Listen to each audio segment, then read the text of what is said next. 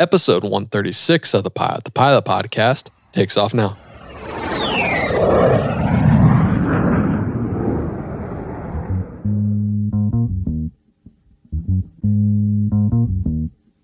I'm Andrea Schultz. I am a first officer on the Embraer 170 based out of Chicago.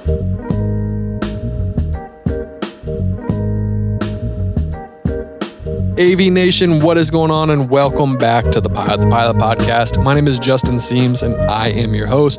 This intro is going to be short and sweet, mainly because I've recorded probably 30 to 40 of these and I messed up each one. So now I'm just going to keep it short and sweet. Today's podcast is with Andrea Schultz. She is a current regional airline pilot. She has gone from the love of aviation originally. She stepped away from aviation and now she is back.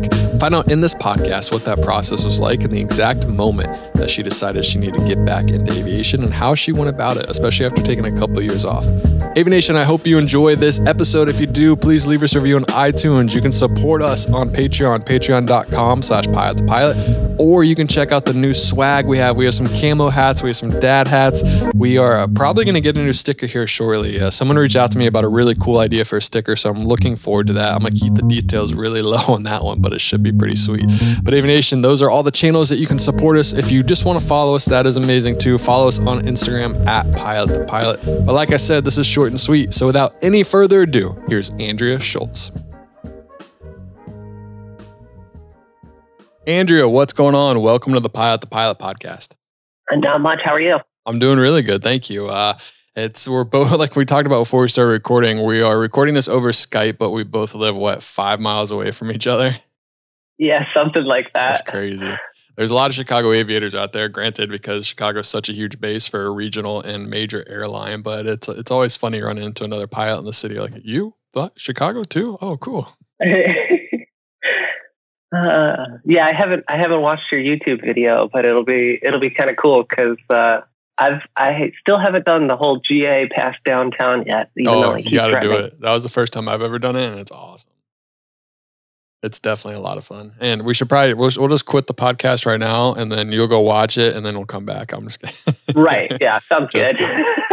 So, Andrea, go ahead and tell me a little bit about yourself. Tell me why aviation? What was your original inspiration to get into the aviation industry?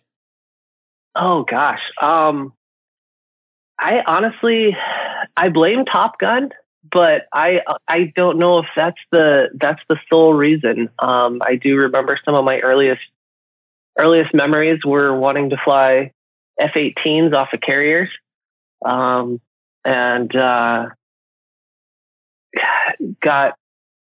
did so many things. I mean, when I say earliest memories, I'm talking like I was 12 maybe. So playing as a little kid, doing all that sort of stuff. My parents, I think, eventually realized that this wasn't a phase and it wasn't going to go away. So they started enabling me. I got Flight Sim 95 or 98 as a Christmas present and played that for hours and hours and hours. Still kind of use Flight Sim partly for fun and partly for professional development to this day. Just loved everything that flew, and eventually went to school for it at the University of North Dakota. And graduated in 2008, right into the middle of the Great Recession, and got out of flying for a little while and got sick of warehouse life and decided, you know what, I'm going to go get my CFI renewed, and the rest is history. What did you think about the new Microsoft Flight Simulator? Have you got a chance to play it yet and compare it to those sweet graphics that were on 1995? I haven't gotten to play it yet. My computer is the better part of a decade old, so it barely runs FSX right now, especially with all the add-ons that I have. So I'm right now trying to scrounge up the money to build a whole new computer to run it. That's awesome. Yeah, I feel like you and I are probably the only two people that haven't had a chance to fly on it yet and play around with it yet. A friend of mine sent me a text. He's already playing it. He's just a lawyer, and he was just messing around with it. He's like, "Is this what flying's really like?" That's really funny. From what I heard, it's pretty cool. It's pretty accurate. The graphics are great, so it should be fun. We'll see. Yeah. What getting back into your story a little bit, so you mentioned that pretty much like as far back as you can remember, you wanted to be a pilot. Were there any influences in your family from that? Were there any previous generations of pilots or anyone else like have a just this idea that you could go fly, or were you the first one in your family? I remember my grandfather he had at least started his private pilot certificate training. He showed me his logbook, but he never really got very far in it.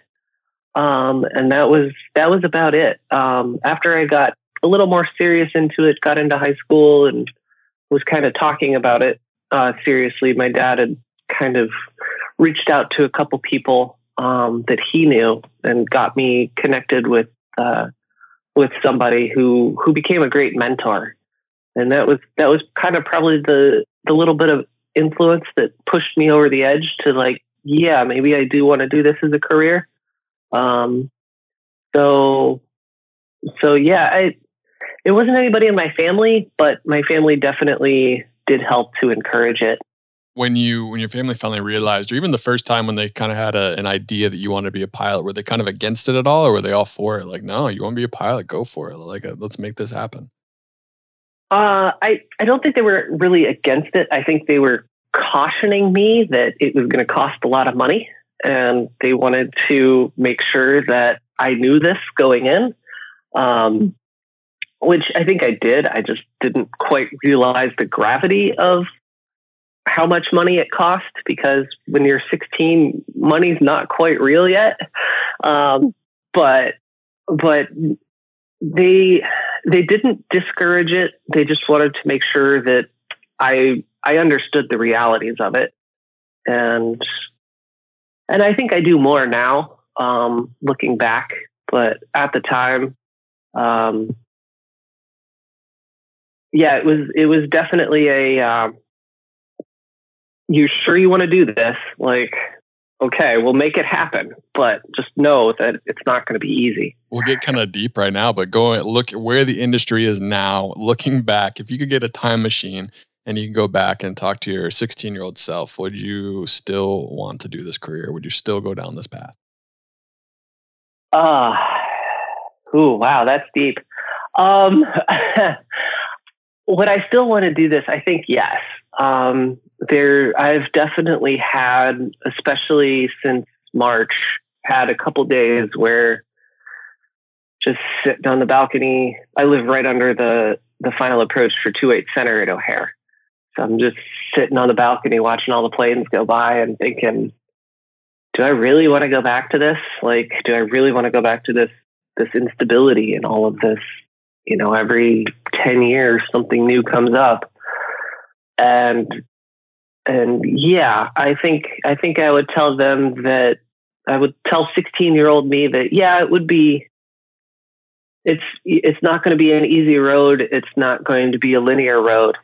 There's definitely going to be lots of twists, turns, unpaved sections, chunks of missing road that you have to find a way around. But in the end, it's definitely worth it. Yeah, this career is weird.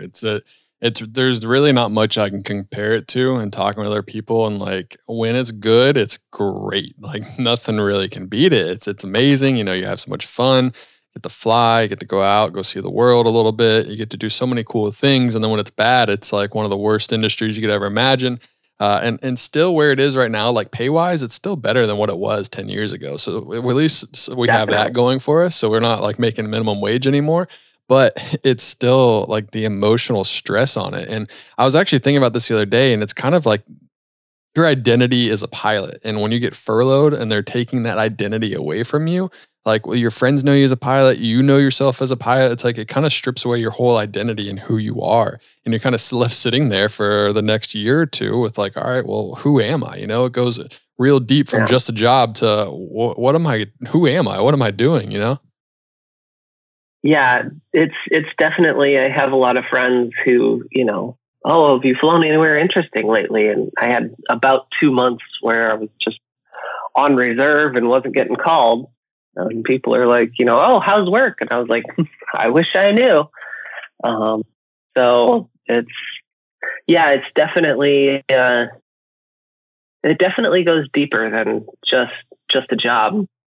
We like to joke that, oh, it's just a job. I'm not that awesome, but it's more than just a job. Absolutely. It definitely is. It's your life. It's your livelihood. It's who you are. It's what you think about daily and consumes you. So it's definitely more than a job. I want to take it back a little bit more to your story. We can talk more about that later. But so you said that your dad introduced you to one of his friends who became a mentor to you. What was it like having a mentor? And you kind of mentioned it already that if without him or without her, I don't know if it was a him or her, you probably might not be where you are today. So how important is it to have a mentor, and what was it like having one? It was extremely important. I remember this would have been probably about my junior year, maybe senior. My dad had talked about, he knew this person. He didn't know exactly what he did, which airplane he flew at NetJets, but he knew somebody from NetJets, which is a name that I had known because I'd been researching a little bit about what I had wanted to do. So I was like, yeah, sure, I'll go meet him. So we drove out to Columbus. We met him at NetJets headquarters for breakfast.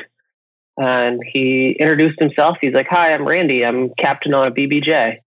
And back when NetJets had the BBJs, they had maybe 6 of them or so. And so we had breakfast, talked about flying for a bit. He kind of told me a little bit about what his daily life was like. And then we went and we toured the hangar, and I got to see a lot of the behind the scenes stuff. I think I got to walk through dispatch and all that sort of stuff. And it just grew from there. We flew together to a couple air shows. I think he popped into my graduation party, and that sort of thing. He was the first. I called him after I soloed for the first time, instead of calling my parents. I think my parents were third on the list. But no, it was great. And it was definitely, something, not only to have, somebody to kind of push me in the right direction, but somebody to talk to, a little bit. Unfortunately, he did pass while I was in the middle of flight training. But it was really great to have somebody to, hey, I'm trying to figure out this sort of thing. Do you have any techniques? And Randy had been flying for, at that time, probably twice as long as I had been alive. And so, it was nice to have somebody that I could go to outside of an instructor and sort of, these are my concerns right now, because, you don't always talk to your instructor about every little thing. So it's good. I preach about having a mentor and how great it is. And there's resources out there. There's an organization called Professional Pilots of Tomorrow, and they hook you up with a mentor that's right for you and fits for what you want to do in your career. But a mentor is great, and it goes to them giving you advice. It goes to them kind of being there to kind of push you in the right direction. But it's also just a good person to talk to, a good person to relate to. Because, it's great to have a support system outside aviation, but they can't always relate to, it's like, they don't know when you mean, like, I don't know how to do a hold. I can't figure this out. I can't figure out an ILS. It's like, you need someone that can be like, hey, I've been there before. Trust me, you'll get it. I was in the same situation 20, 30, 40, 10 years ago, whatever it was, but like, you'll be able to do it. Just keep at it. Yeah. It's mentorship is something that's very close to my heart. We'll have to talk about that site when we're done. Because it's having one growing up, really kind of inspired me. Like, if I can leave a mark on this industry when I'm gone, I want to be able to say, yeah, I've inspired some people to do this as a living, because it's rough. It beats you up sometimes, but it is so rewarding in the end that I want other people to do this too. Absolutely. And it's It's a great way to go down. I look forward to having that conversation. When you did your training, where did you start? Like, what was it? So you were the first one kind of in your family to do this. What resources did you use to go find an airport, a school? Did you just go to your local airport and go to the first school? Or did you call around, use the yellow pages, use Google? What did you use? I started by eventually when I finally got a car, I just drove around to different airports and hung out for a bit until I found a spot that I liked. So I wound up getting to go to the local airport, just kind of hang out. I was just an airport rat. I would hang out and occasionally mow the lawns or do I remember painting the fuel farm pipes one time, and just pump gas, just sort of hang out. Never really was employed, but I was just sort of there. She's the one that's there. In a good way though. But in a good way. Yeah.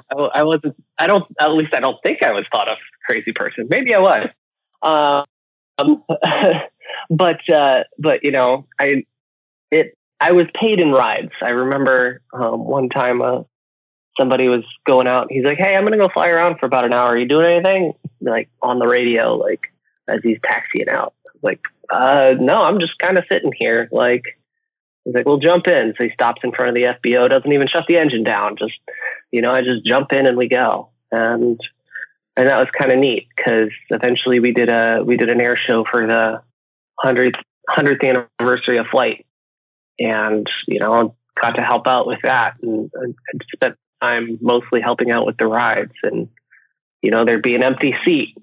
Andrea, jump in, let's go. And so here I am, just going and buzzing around. So what was I hear stories about people being like that, going to the airport. And I always say, just go to the airport, go hang out. But I feel like it's a great idea, but actually doing it. And if you are just going to an FBO, it can be kind of intimidating because everyone knows each other. Everyone kind of has the clicks. Yes, the industry is very welcoming and they'll like you said, they'll just "Hey, you want to ride? Let's go." But how did you kind of just go in? Did you just have no fear, go in, be like, "Hi, my name's Andrew. I'll do anything. I want to fly. This is amazing. I'll paint, mow lawns, whatever." Or was it just kind of you just sat there and then you kind of worked your way?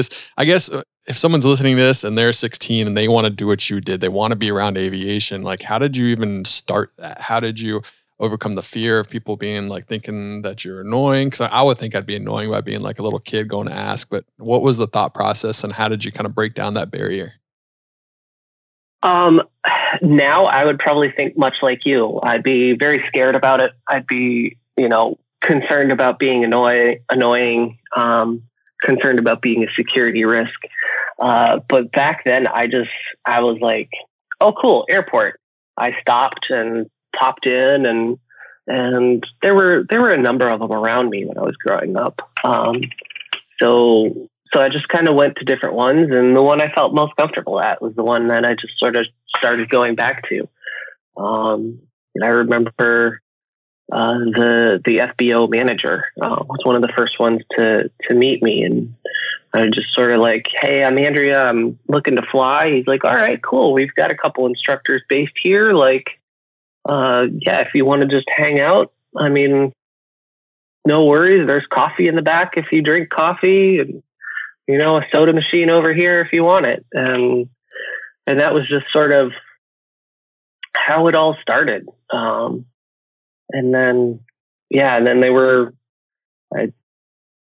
super welcoming. And I think that probably did the most for it of kind of keeping any of those fears from showing up, was that I just happened to be lucky enough to be surrounded by good people. But no, I just sort of went for it. Cause 16 and wasn't thinking the same way that I do now. Sometimes you just got to take that leap, right? Yeah, it was just I guess I'm going to do this, and here I go. And I remember probably the best way I can think of it is when I was going through captain training at my last company. There was a time where I was hemming and hawing over a decision in the sim, And I remember the instructor saying, what's worse than making the wrong decision is making no decision at all.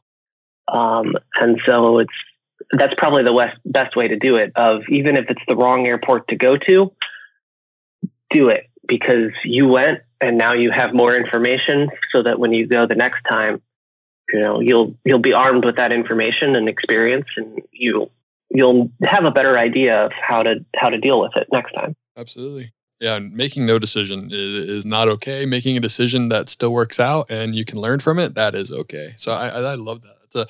That's a great learning experience, and that's a great kind of it's a great way to explain that situation for sure.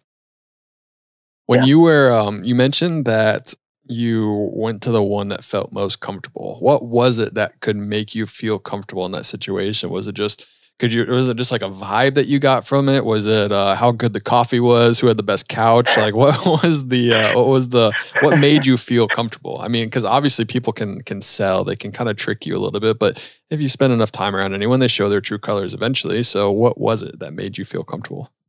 Well, it definitely wasn't the coffee, because I mean, if anybody's ever been to a small airport and had the coffee, you know that it's probably been sitting in that pot for the last like 6 or 8 hours. It's pretty terrible. Yeah. It wasn't the best to start with, no. But no, it was definitely a vibe. It was, the welcoming atmosphere from the manager when I introduced myself. It was people who sort of rolled around and came in and just to chat, because it's a small airplane or a small airport. When people aren't flying, they talk about flying, and would just sort of tell stories. And when a learning opportunity came up, they would sort of tell me, like, I did a thing and I noticed that my oil pressure gauge wasn't quite reading correctly. And I kind of decided that, I wasn't planning on going flying today anyway, so maybe I'll take it back to the hangar. And turns out I had a loose line or something along that line. And so now I kind of take that and, all right, well, something doesn't look right. Well, what does this mean? Like, what's the risk?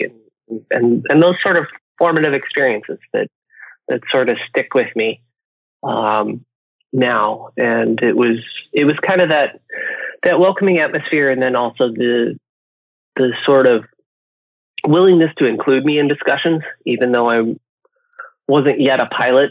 It was still, kind of more of that mentoring mentality of, this is somebody who's going to be doing this for a while, and they're probably going to need information going down the road. And it was great, because I mean, it certainly made professional training extremely easy, because I was taught a way to think about airplanes very, very early. And anybody that's flown an airplane, especially for a while, knows that primacy is a very, very real thing. And having that proper primacy has really, really helped. So kind of wandered a little bit off the topic there. All good. What when you went from the transition of kind of just hanging out at the airport to actually doing flight training, did that take a while? Was it kind of right when you got there, you kind of like transferred in, you're like, all right, well, I do like this, thanks for the free rides? And did you go into kind of private pilot training, or did it take a year or two, or did you wait until college to do that? I waited until college, mostly for funding.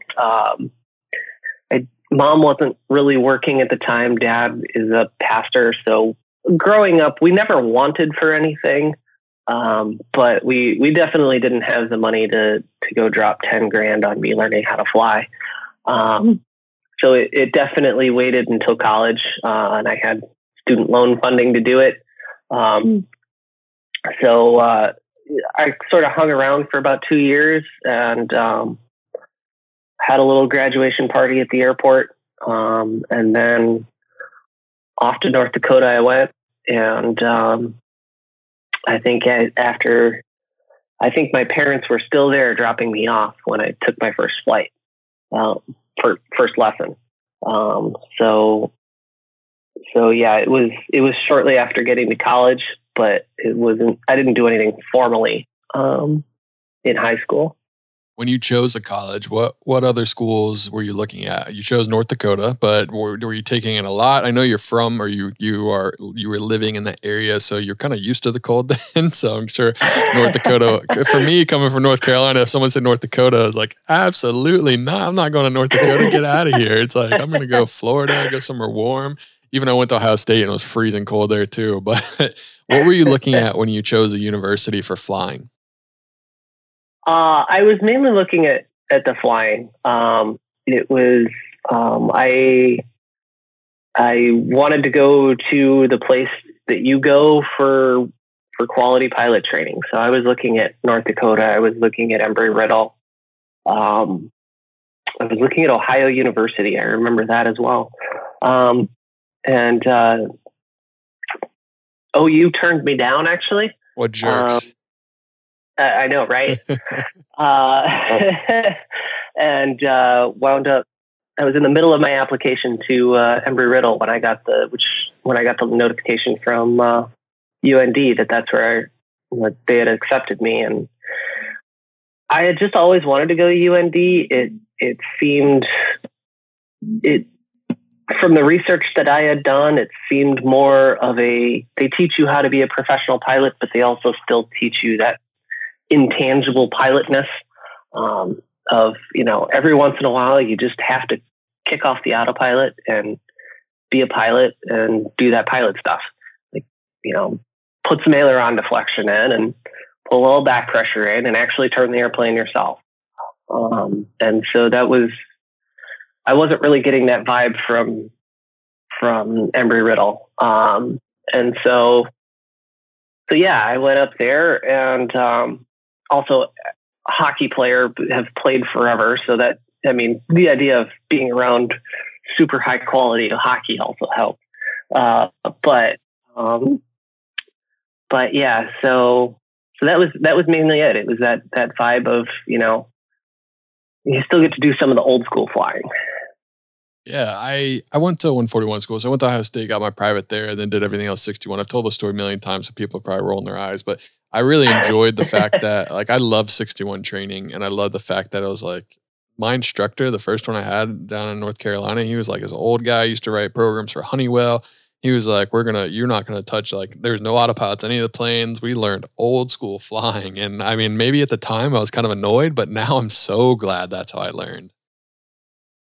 Yeah, it definitely, again, with the primacy. I remember a few months ago going into Denver, the autopilot started doing weird things, and I was like, well, this isn't right, and just shut it off and hand flew it around for a little bit while we figured out what was going on. And once we got everything back under control, the captain's like, where'd you learn that? I was like, I don't know. I'm a pilot. The autopilot was sending us where we didn't want to go. And I don't know if you've noticed Denver, but there's a lot of really hard rocks around. So I kind of don't want to hit those at 300 knots. So I just sort of so yeah, it was kind of that sort of difference in training philosophy, I think, that really kind of pushed me there. Yeah. My last tour of flying, we actually had our auto throttles failed, autopilot failed, and the yaw dampener failed. So it made for a long tour. And if anyone has ever, people listening are probably like, oh, poor you. But it's all right, when you get used to auto throttles and autopilot and a yaw dampener, your life is just so much better. It's it still fly, but it's just so much more draining. And I know it's crime, it's first world problems, but right. It was rough. It was a rough day or two before it was fixed. The things we rely on in modern aviation. I know, that's for sure. It's I love my autopilot. I never knew I would love auto throttles until I had them. So don't judge until you have them. They're awesome. Make your workload and make your life a lot easier. A friend of mine was talking about he was like, hey, if you get furloughed, you can come fly the CJ3 with me. And I was like, ugh, it doesn't have auto throttles. It doesn't have an external lav. I can't stand up in the cabin. It doesn't have an APU. I don't know, man. Yeah, you need to tell them no. I'm only going to Latty. I'm sorry. The Latitude's calling my name. I can almost stand up. The Latitude cabin is 6 foot tall. I'm 6'2", so I have to bend over a little bit, but it's still, I mean, from a CJ3, you feel like you're in a BBJ coming out of that thing. Oh, I'm sure. Yeah, and this is the first plane I've ever had that has working air conditioning, working heat. The PC-12 I used to fly, the Bolide Air for some reason couldn't supply enough heat to heat up the cabin. So it was really kind of a weird situation and didn't really make sense. And then we had no bathroom. So this is the first plane I've ever had with a bathroom, with heat, with air conditioning, and it has a Keurig coffee maker and it has an unlimited amount of snacks. It's like, I never want to leave. I think one of the best features of the Embraer is, when I want a cup of coffee, there's just a little button down there on the pedestal that says crew, and I just push that, and it goes ding, and the voice on the other end says, "Hi, can I help you?" And I'm like, "Yeah, love a cup of coffee, please." Yeah. All right, service. Be up in a couple minutes. You get to tip them when they come in? Is it like, here's $5, thanks for the coffee, I appreciate it. Yeah, right? I probably should. The flight attendants definitely do way more work than I do. Oh my gosh. I don't fly with a flight attendant, but I would have to agree from what I see. That's funny. We're actually switching out our Keurig machines for an espresso machine. So our bouginess is even going up another level. So I'm pretty pumped about that. Good stuff. But you're at North Dakota. You are, like, you kind of mentioned the fact of why you chose North Dakota. Was your experience there more or less than what you expected? In some ways more, in some ways less. It was definitely more of a learn how to fly at an airline than I thought it was going to be, which was great going into professional pilot training programs because it taught you a way to study. It taught you a way to learn the airplane, to operate the airplane. Taught you a mentality about all those professional pilot things like call outs and flows and things like that. So that definitely helped. So in that respect, yes, it was definitely more than I was expecting, especially transitioning between airplanes. And I still use some of those habits today. I have about looking at it over there, it's probably about 4-inch thick stack of note cards that are my flashcards for the 170. And skills that I picked up at North Dakota of, what do I put on my flashcards? How do I phrase it? And that sort of thing. But it was also kind of a little bit less because, it wasn't until I got out of school and started like actually going into real GA flying that I kind of got the fun of it again. Because, day one, you're taught to fly a Piper Warrior like it's a 737. And you do everything the same way every single time. And you go to the approved airports and you don't go to other ones, unless you absolutely have to. But, it kind of took a little bit of the fun out of it during training, but I was also lucky enough to have a couple of senior instructors who had been there for a while and kind of knew how to sort of put the fun back into it.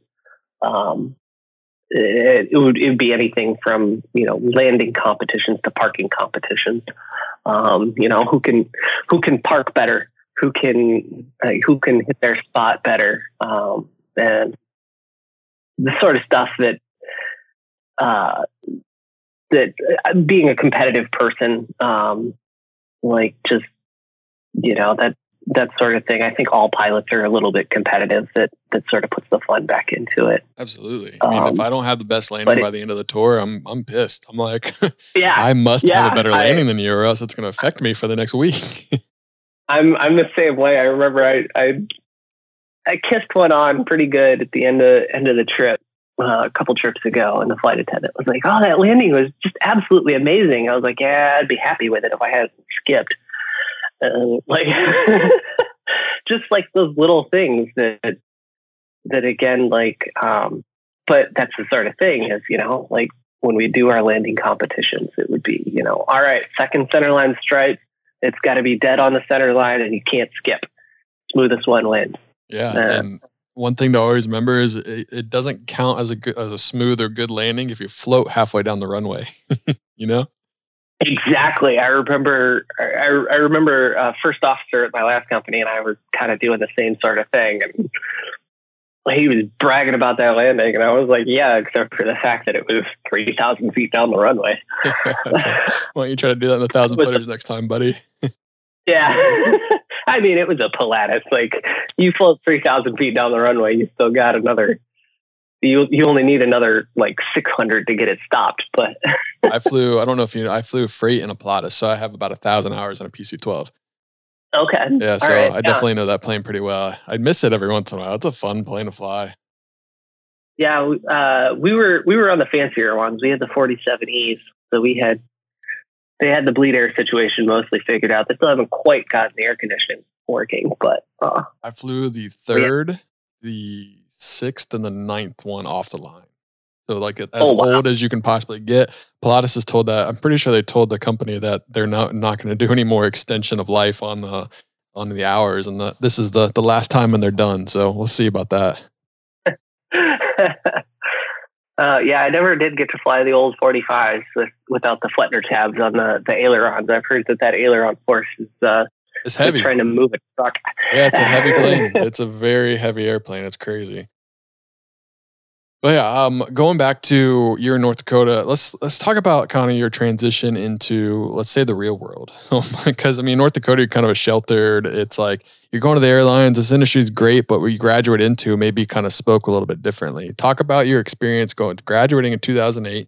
Did you know before you graduated that like, all right, this market sucks. Like, what am I going to do? Or was it graduate, then boom, no job? It was so I had an offer from Mesaba straight out of college. Ink was still wet on my commercial certificate back when you could get a job with the airlines. It's just a commercial, and so I had a class date and everything. It was a few months out after graduation, and then things started slowing down. So Mesaba started pushing the date back. And then Delta showed up. Mesaba being a Northwest wholly owned after the merger. Delta went and they canceled a bunch of those. They just canceled the ones that had been being pushed back. So now here I am without a job, back living with my parents who had moved back to Ohio while I was in school. And really a degree that regular employers don't really know what to do with. Flight education sounds super awesome. But honestly, like you put that on your resume going to try to work at Bob's consulting firm, and they don't really know what to do with that. So it was rough. I just sort of, I don't know, bode my time for a bit, bited. I don't really know how to say that word. Just sat there for a bit, until my parents eventually got annoyed with me just sitting at home doing nothing, saying get a job or get out of the house. I don't think they would have ever actually kicked me out of the house, but you know, they had to do something to motivate me. And so I wound up going and working in logistics for 4 years. I got better than I ever wanted to at driving a forklift. And it paid the bills. It, allowed me to start paying off some of my loans and that sort of thing. And it was a little bit rewarding once I found like a little niche in it. But never really held down a job for very long. So it was definitely life kind of kicking me in the teeth. Like, you're not in school anymore, kid. So was that hard mentally for a while? Kind of, because you had this whole idea, like going to school, like we talked about earlier, it's like your identity is a pilot. You're going to be a pilot. You went to school to be a pilot. You come out and you're not a pilot. Was that kind of tough, or do you kind of just like, well, this is my story. It's just kind of how it is. I'm gonna have to accept the blows as they come and keep on moving on and trying to get my goal? It was definitely a big blow. Searched around for an identity for a couple years after school. And then after I had started getting into logistics, I was like, well, I gave it a run. And, the machine took me in and it rejected me somewhere in the middle. And that's just how it is. Like, not everybody makes it. And so it kind of resigned to never flying again, at least not professionally. And sort of was ready to just give it all up. And then one day I got treated like garbage by a horrible company, and called my dad and was like, is it crazy of me to take out another loan to go get my CFI renewed? And Dad was like, no, I don't think it's crazy. But don't worry, don't take out another loan. I'll fund this one. So yeah, for a while it was definitely like, I was resigned to not doing it. And then that experience driving home, I was thinking about it for 30 minutes or so and was like, what if I give it another shot? And gave it another shot, and so glad that I did, because it's given me so many opportunities. I mean, I've never thought that I was going to say that I got to land an airplane in Cuba. So if I hadn't been fired from that job, I'd probably still be managing a distribution system for a medical supply company in Dayton, Ohio. It's amazing how things kind of work out. It's like in someone's life, could be you, could be me, could be someone listening to this. Like, you're going to have extreme highs, extreme lows, kind of just like the aviation industry. And you're going to make decisions that maybe could impact like when you're going to start, how long you'll be in it. But it's just crazy how things happen for a reason. Like, maybe that if you never got at it, you would have never been a pilot, and then you would never be able to become the mentor that you wanted to be to get more people in aviation. So it's like these really bad moments in someone's life can be used to pivot your life and to change kind of what your goals are and what you want to do. And you can kind of see, like, you saw the aviation industry in a different light. You're like, screw this. Don't need this. I can go back to being a pilot, and I can get abused by the industry, not by someone else. It's like, it's just crazy how things happen in someone's life for a reason. I feel like everything that you go through leads you up to what you're going to be and who you're going to become. Yeah. I totally agree with that. And I think it's also shaped kind of my mentality of kind of trying to be that mentor type person, because it's another thing that works into the story of you.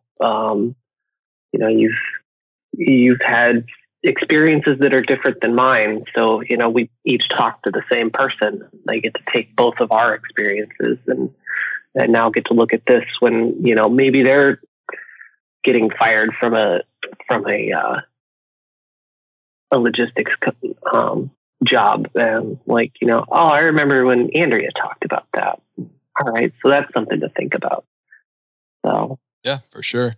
When you made that decision to get your CFI renewed, what was kind of the industry looking like? Was it up on the upswing, or was it still kind of down? It was definitely on the upswing. This was 2016, so it was really starting to really start going again. I think all of the new contracts that the airlines were starting to go through, even CFIs were starting to get paid a little bit more. So it was definitely looking better.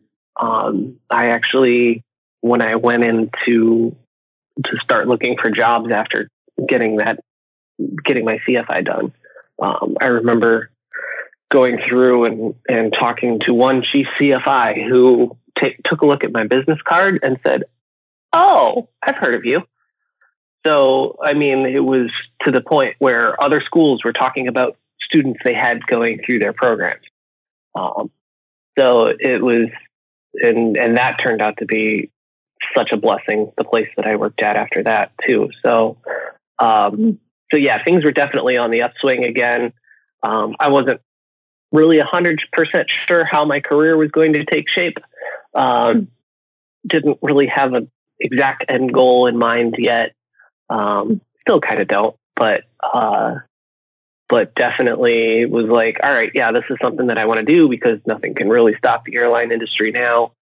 All of those used to be 60-year-old pilots are getting ready to retire. Well, now they're 65-year-old pilots and they're getting ready to retire again. Yeah. And probably the same mindset I was in, like there might be another downturn, but there's no way it can be worse than what it was before.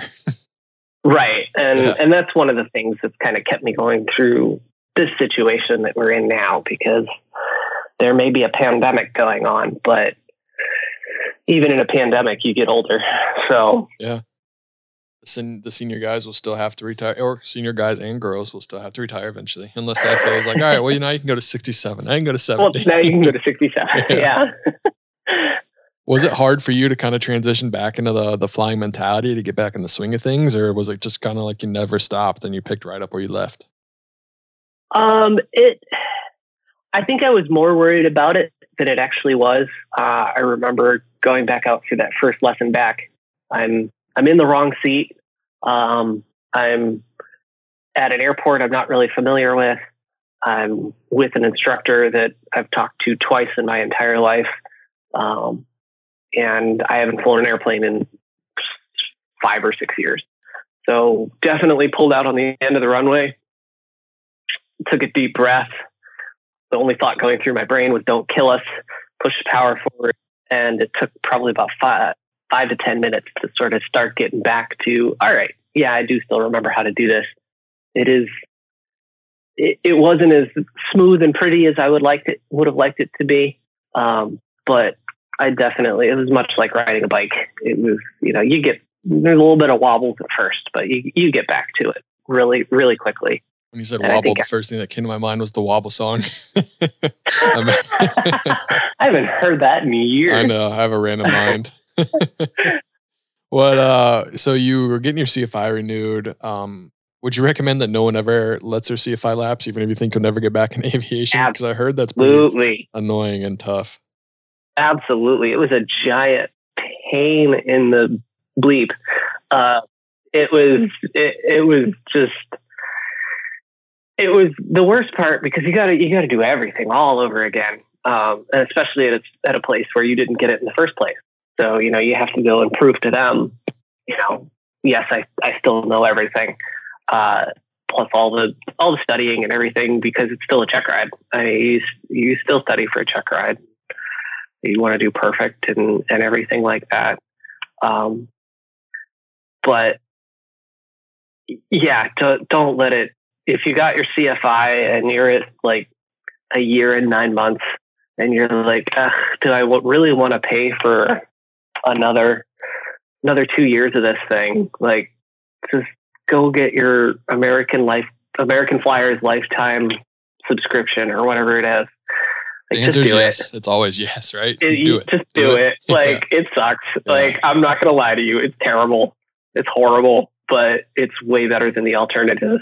What was harder, your first CFI check ride or your second CFI check ride? Probably my first one, because that was done at a 61 school. So it was definitely a lot more laid back. You didn't have all the super hard regulations or super hard rules and everything that come with a 141 school. It was easier, but at the same time, it was also kind of harder because you didn't have that structure pushing you. So you sort of had to. There was an empty office at the airport, and I just asked the flight school manager. I was like, "Can I just take over this for a little bit while I study?" And they're like, "Yeah, go for it." So I just basically locked myself in there for 8 hours a day, and sort of that was my job for a month and a half while I was getting it all done. Yeah, I mean, that's the best way to do it, is just kind of dedicate your life to it. Not everyone has that kind of ability to just make sure they can set aside a month and a half. So I'm glad that you're able to do that and get it all done. How long did you CFI for? I guess the better question is, what was kind of your goal? Was it a CFI, then go to the regionals, or the CFI and for a little bit and kind of take whatever job sounded the most fun to you? Yeah, it was definitely kind of a CFI for a bit, and then figure it out. There was all that sort of go to the regionals sort of in the background. I started kind of figuring out more of what my life wanted to look like, I had always kind of wanted to be an airline pilot. And then kind of got into CFI and really enjoyed little airplanes again. Got to fly a Citation, just on the side. Just insurance needed a second pilot, and I had a multi-engine rating. So, I was lucky enough to do that while I was CFIing. So kind of got into the corporate life and okay, maybe I do kind of want to do this corporate stuff.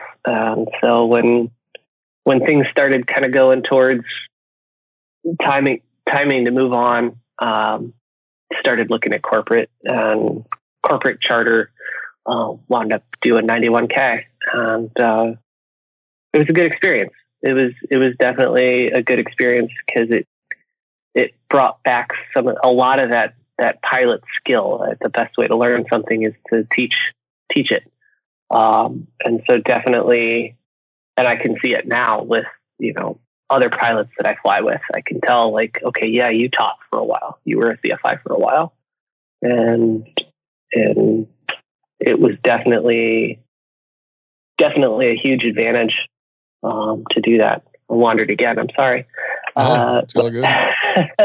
When you were flying the PC-12 and you were flying kind of the 91K side of things, did you ever think that was going to be a career, like kind of just stay in the corporate 91K, 135 world? Or did you want to go? I mean, obviously you're at an airline now, so you kind of strayed toward the airlines, but did you ever consider just staying in that industry? I did. I definitely considered it. Again, kind of going back to kind of my mentor's career, and being in the 91K world. And like, I liked a little bit of the variability. I think we had a very short call out time. I think it was 8 hours, 12 for some of the further western states, but it was mostly 8 hours. So our schedule just changed so rapidly. I mean, you'd wake up and you're like, oh, cool, I get a Hilton Head overnight tonight. Awesome. And then, 2 hours later, you're like, oh, all right, go to PBI now. And then like 2 hours later, oh, I'm going to Teterboro. It's just sort of, sorry for everybody who loves Teterboro. But if there are any of you out there,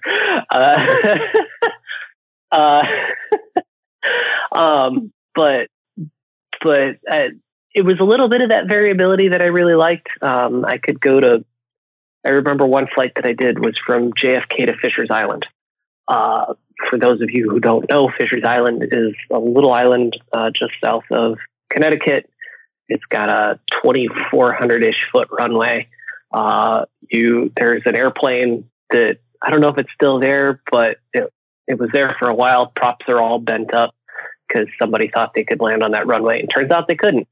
Collapsed gear, bent up the props, and that airplane just sort of was sitting there rotting. So it's a super challenging airport to go to, but it was kind of cool because here I am, number 2 behind a 787, and there's a A380 behind me, and a teeny little Pilatus right there in the middle, and going to an airport that they probably couldn't even turn around in. And here I am at the same airport with them. So yeah, it's really cool where you can go. And that's kind of you were kind of explaining my job. It's like I'll wake up in the morning, I'll go to bed at night with this brief. It's a beautiful brief. I got 2 legs.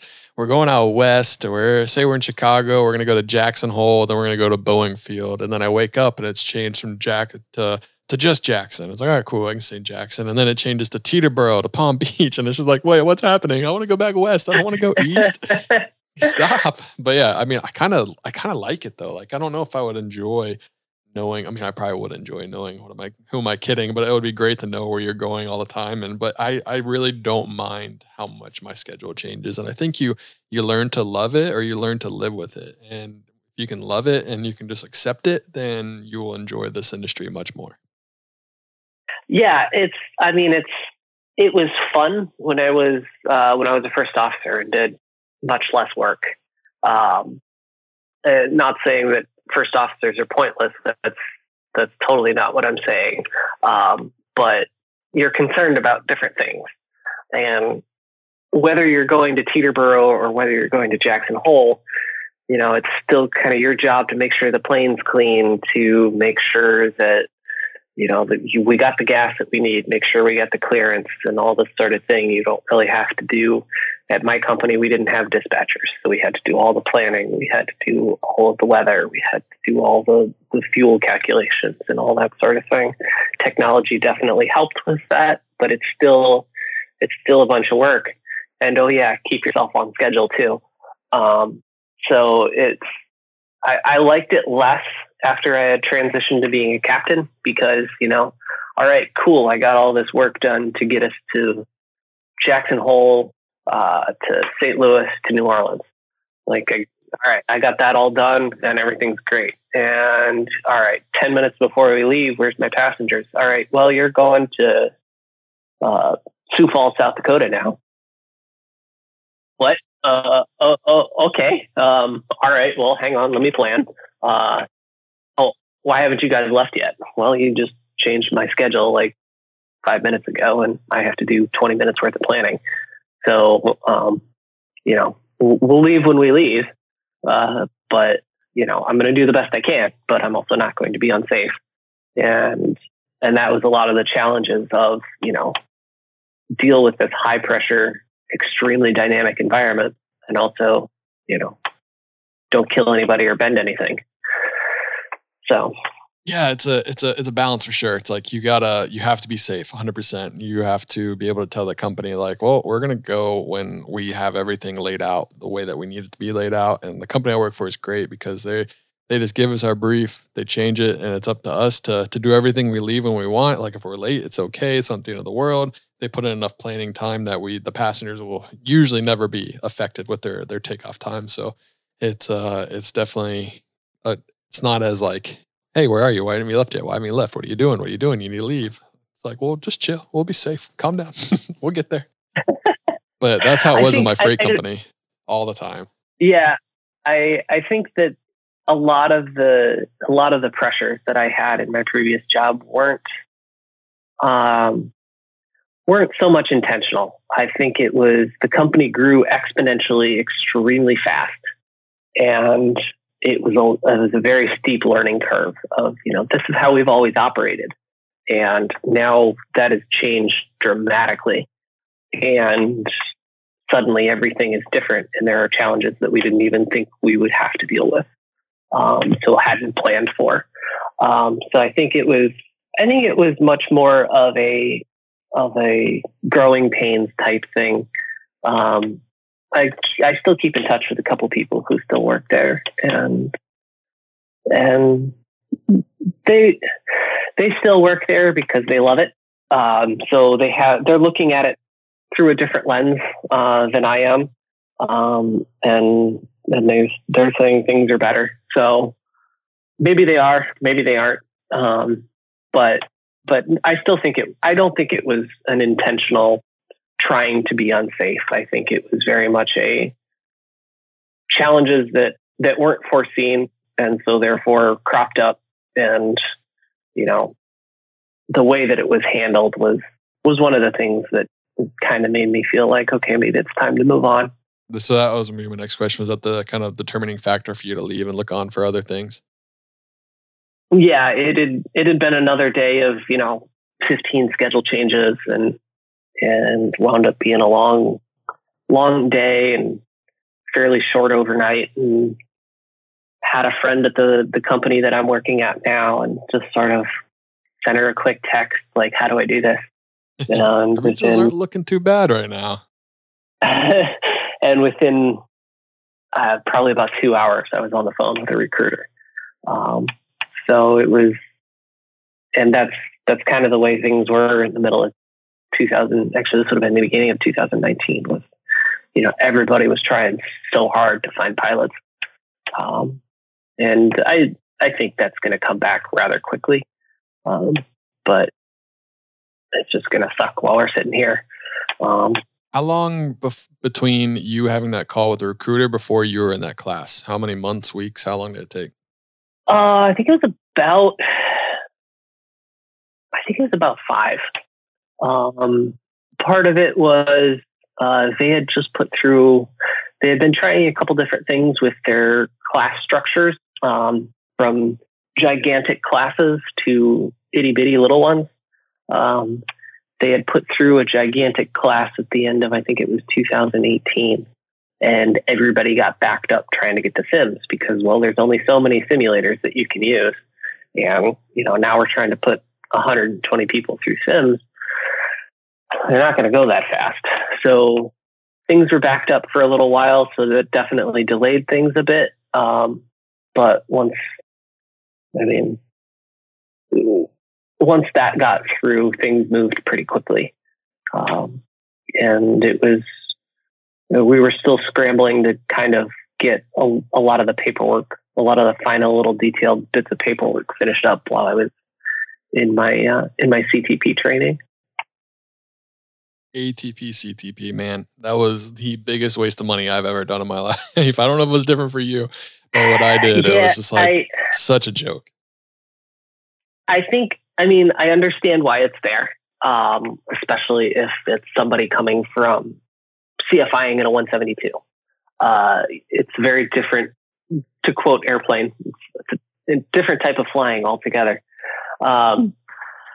And I definitely understand that because I got to see it. I had been flying turbine airplanes for 1,200 hours. I've been in the flight levels. I kind of, Pilatus isn't exactly the fastest thing on the planet, but it still does 300 miles an hour, 400 with a good tailwind.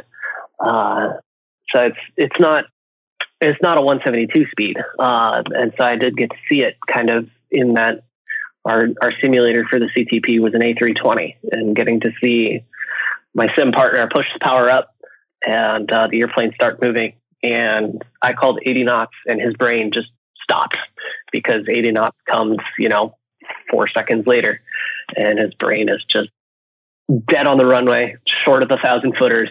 And I called rotate and nothing happened. Rotate, nothing happened. So I just kind of reached over and just sort of bumped the nose up, and that kind of got him back into it. But yeah, definitely coming from that world, I think that it is quality training, because you learn in a classroom a lot of the things that I learned in the Pilatus, just going out and making mistakes. I definitely remember the first 3 months or so in the Pilatus, I was so far behind the airplane. I felt like I was doing great, and, yeah, I'm keeping up. And the captain's like, all right, descent checklist. And I'm like, wait, descent checklist? What? We just got to altitude. Like, we just did the after takeoff checklist. What do you mean? We got to altitude like an hour ago. You've been sitting here doing nothing while the airplane's ripping across the country. So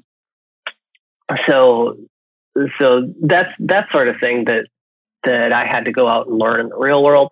It was sort of repetitive for me in that classroom. I think is definitely of value for somebody who's used to doing 90, 100 knots in the pattern. What's your regional experience been like so far? Has it been everything you thought it'd be? Obviously you had that moment where like, all right, there's too many schedule changes. Like I need something different. Is it what you thought it was, or is it, the old saying, the grass isn't always greener? It's been a little bit better. I definitely do far less work, because I don't have to worry about cleaning the plane. We have people for that.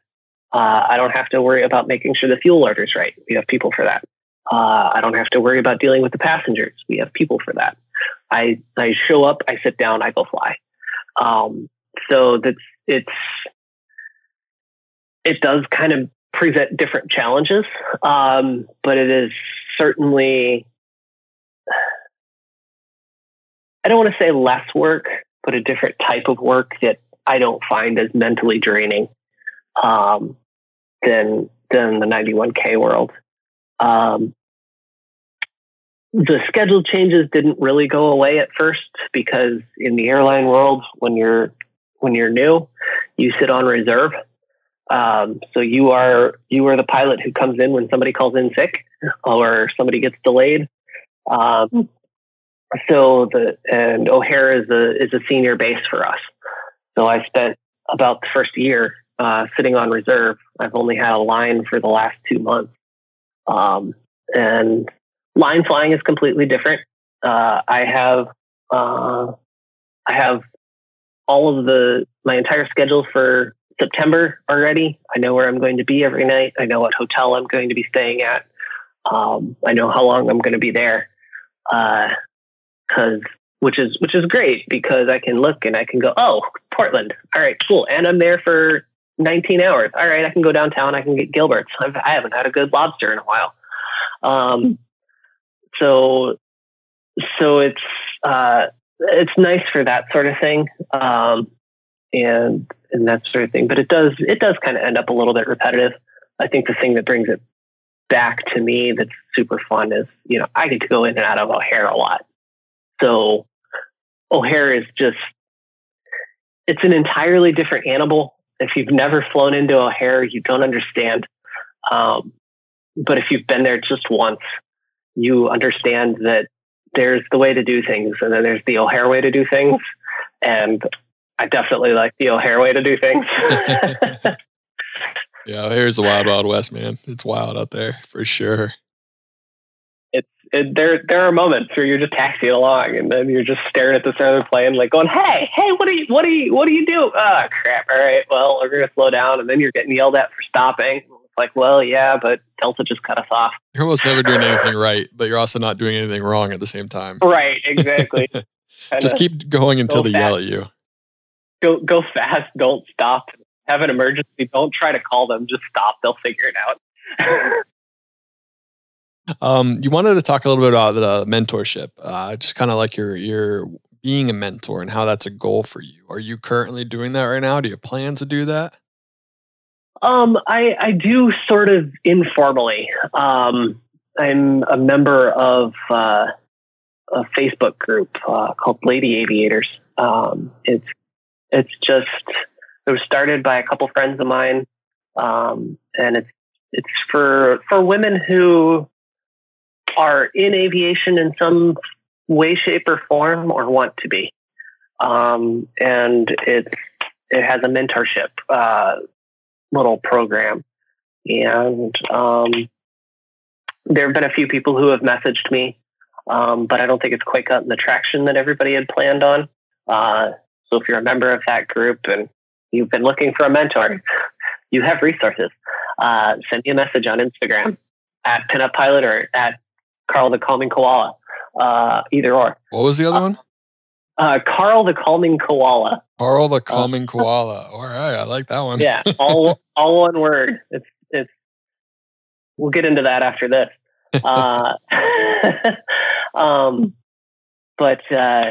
No, it's been really good because especially people will post questions. I remember somebody saying, I moved across the country to start flight training. I have had no experience whatsoever. My first flight was terrible.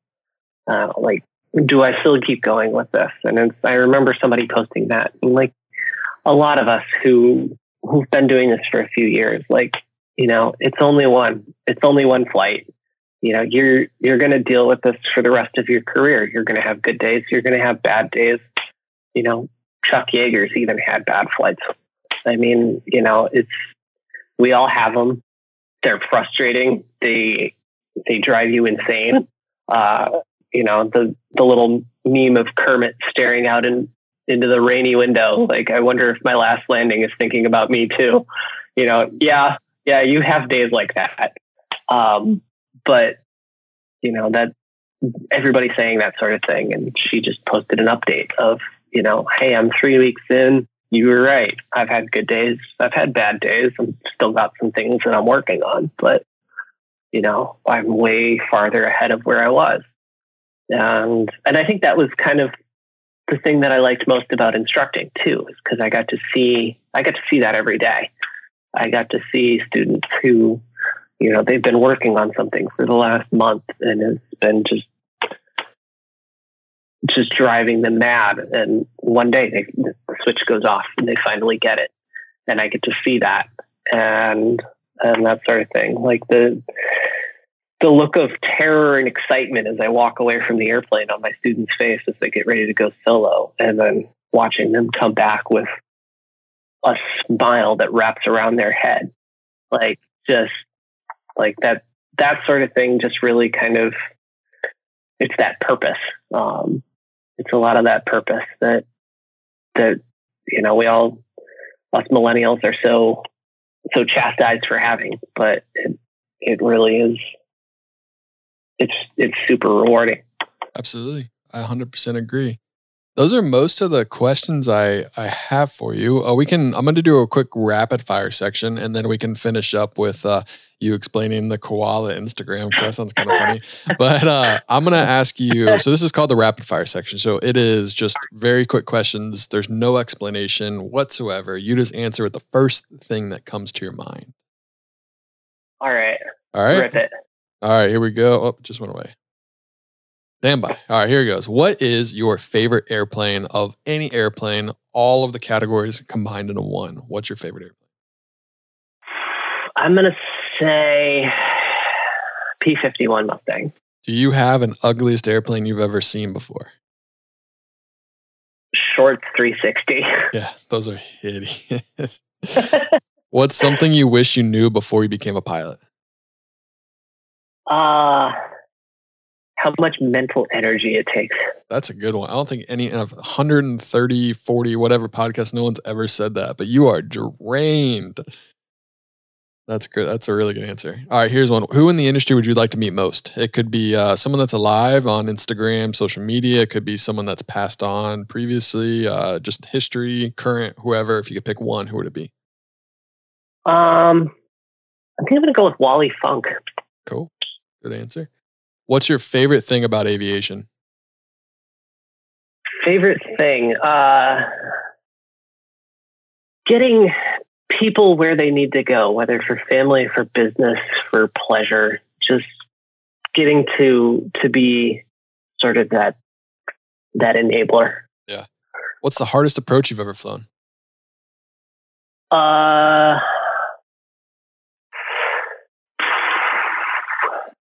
Hardest approach, probably the river visual into BC. What's your favorite approach you've ever flown? River visual into BC. What's your favorite airport to land at? O'Hare. Least favorite airport to land at? Nantucket. Would you rather fly high and fast or low and slow? Low and slow. IFR or VFR? VFR. You are at an airport. Let's say you have a connecting flight. We'll do even O'Hare food kind of sucks, but we'll do O'Hare anyways. You have a connecting flight in O'Hare. You have to get some kind of food. You have like 30 minutes. What's your go-to airport food? I can't even remember the place. It's in C Terminal, just at the top of the steps in the little food court. It's back right corner. Their double cheeseburger, and they call it a burger. Oh, I think I know what you're talking about. Is so unhealthy, but you know what? It is freaking delicious. When has a pilot ever made healthy decisions? You know, it's like, just accept it. Would you rather fly over mountains, beaches, or cities? Mountains. Airbus or Boeing, or I should throw an Embraer since you're an Embraer driver? Embraer. Right. What is your favorite airline livery? Probably Pan Am, actually. Long trips or short trips? Long trip. Hardest check ride you've ever taken? Hardest check ride? ATP. 141 training versus 61 training. If you could do it back again, which one would you do? Ooh. I think I'd probably still stick 141. Piper or Cessna? You have one plane. You have two planes fueled up. Whatever plane you'd want. Piper every day of the week. All right, there we go. Favorite airline. So this is not necessarily to fly for, it's to fly on. So you're a passenger. Let's even say you could fly business class anywhere in the world. Like, what, if you could choose one flight, one airline, who would you want to fly on? I think I got to go across the pond on this one and go for British Airways. All right. And this is easy. It's the last one. CRJ or ERJ? I think I already know. ERJ. The 170, 175 is by far one of the most comfortable planes for me to fly on in the back. So I would choose that one as well. It flies like a dream. It's definitely, I wasn't too sure about it for the first 100 hours, but yeah, now that I've gotten into it, it's great. I love flying it. Well, those are all the rapid fire questions I have. I only have really one more question, but before we get there, go ahead and explain the koala Instagram real quick. So the koala, back shortly after college, when I was waiting for my class date at Mesaba, my aunt had worked for them and knew a station manager just north of where my parents lived. So I was throwing bags. We did everything. We did bags, we did ticket counter, we did gate. So it was just a small outstation. And there was this Australian guy who was over in the States just being a tourist. And he had been here for about a year and a half, I think it was. And he had found this little koala somewhere and had been carrying it around with him. I really wish I knew what this guy's name was. I'm sure that I looked at it when I checked him in, but he was checking in to go back home. And I had been talking with another agent about, some training that I had been doing at the time. And he was so excited to meet a pilot, and in his most awesome Australian accent that I'm not going to try to intimidate because I'll butcher it. He was like, "Wait, you're a pilot? No way. Here you go, little lady. This guy's been traveling around with me. Now he gets to travel around with you." And I didn't have the heart to tell him that I really wasn't flying consistently.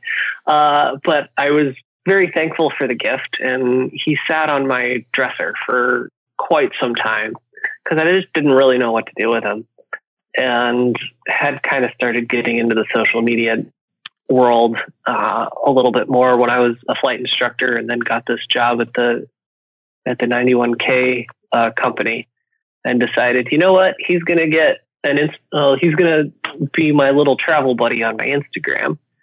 And so just started hashtagging with him, and I got stopped. I'm surprised at how small his followers are with this next little bit, but I got stopped by a flight attendant in Charlotte, actually, who saw him kind of he sticks his head out of my flight case. And when I carry him around, and got stopped, and she was like, "Wait, is that Carl the koala?" And it was just sort of like, that was the point. I was like, okay, maybe he needs his own Instagram.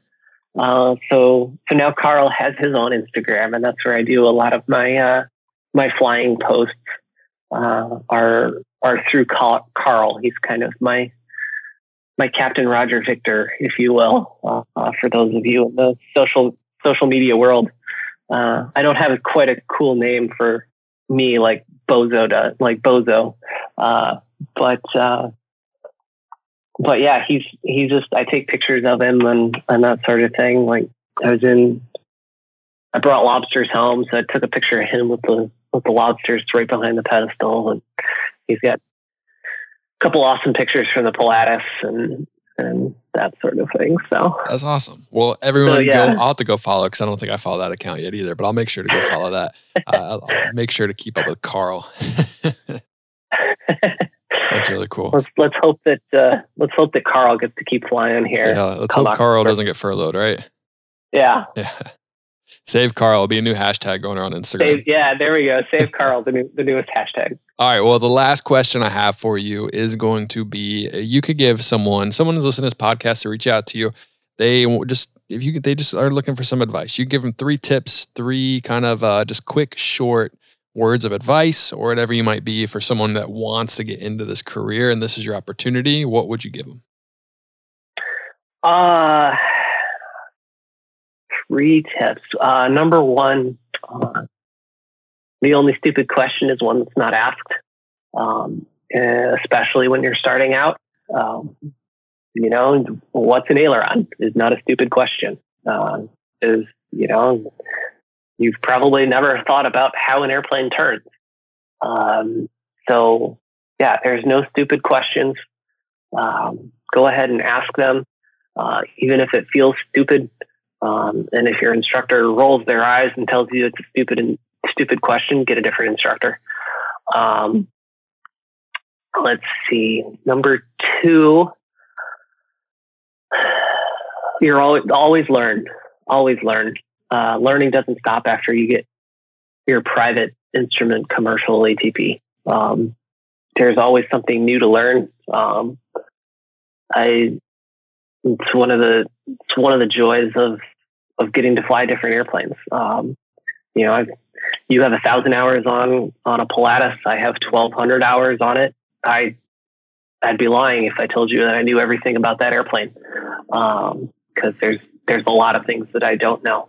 And E175, I'm current on it right now, and don't know everything about it. Don't ever expect to know everything about it. So you're always learning. And the last one is things are never going to be static. Things are bad right now. The aviation industry is in quite the tail slide. But it's not always going to be like that. Things are going to come back. We'll always need pilots. Even the people who say that computers are going to take over, they're wrong. Are you going to get into an airplane with no pilot in it? I know I'm not. So, we're always going to need pilots. The job will be there once all this is over. It's going to be hard sometimes, but it's going to be great sometimes. And those great times are what get you through the hard times. Very, very true. Those are good 3 tips, 3 words of advice. Andrea, I appreciate you coming on the podcast. Thank you so much. I look forward to this episode coming out and people being able to hear your story. Thank you again. Look forward to following Carl the Koala and seeing how good his story is as well. And the new hashtag, Save Carl. Thanks so much for having me. Yeah, no problem. I appreciate it. Aviation, thank you for listening to this episode of the Pilot to Pilot podcast. If you'd like to follow us on Instagram, follow us at Pilot to Pilot. Leave us a review on iTunes. All the reviews help. 5 stars would be greatly appreciated. So if you haven't done so, please do that. Might be doing another giveaway here in the next month or 2 about if you leave a review, you have the opportunity to win. So go ahead and do that. And also, like I said, please check out our new hats. The camo trucker hat is so sweet. Shoppilotthepilot.com. I'm going to be getting some. It's a pre-order, so I don't know when they're exactly going to be done. Coronavirus and COVID has kind of pushed back some of that timeline, so it might take a month from when you order it before they even ship it to me, and then I can ship it to you. But the best way to secure your hat is via pre-order. So please do that, shoppilotthepilot.com, and I really, really appreciate it. Aviation, that's all I have for you. I hope you guys are having a great day, and as always, happy flying.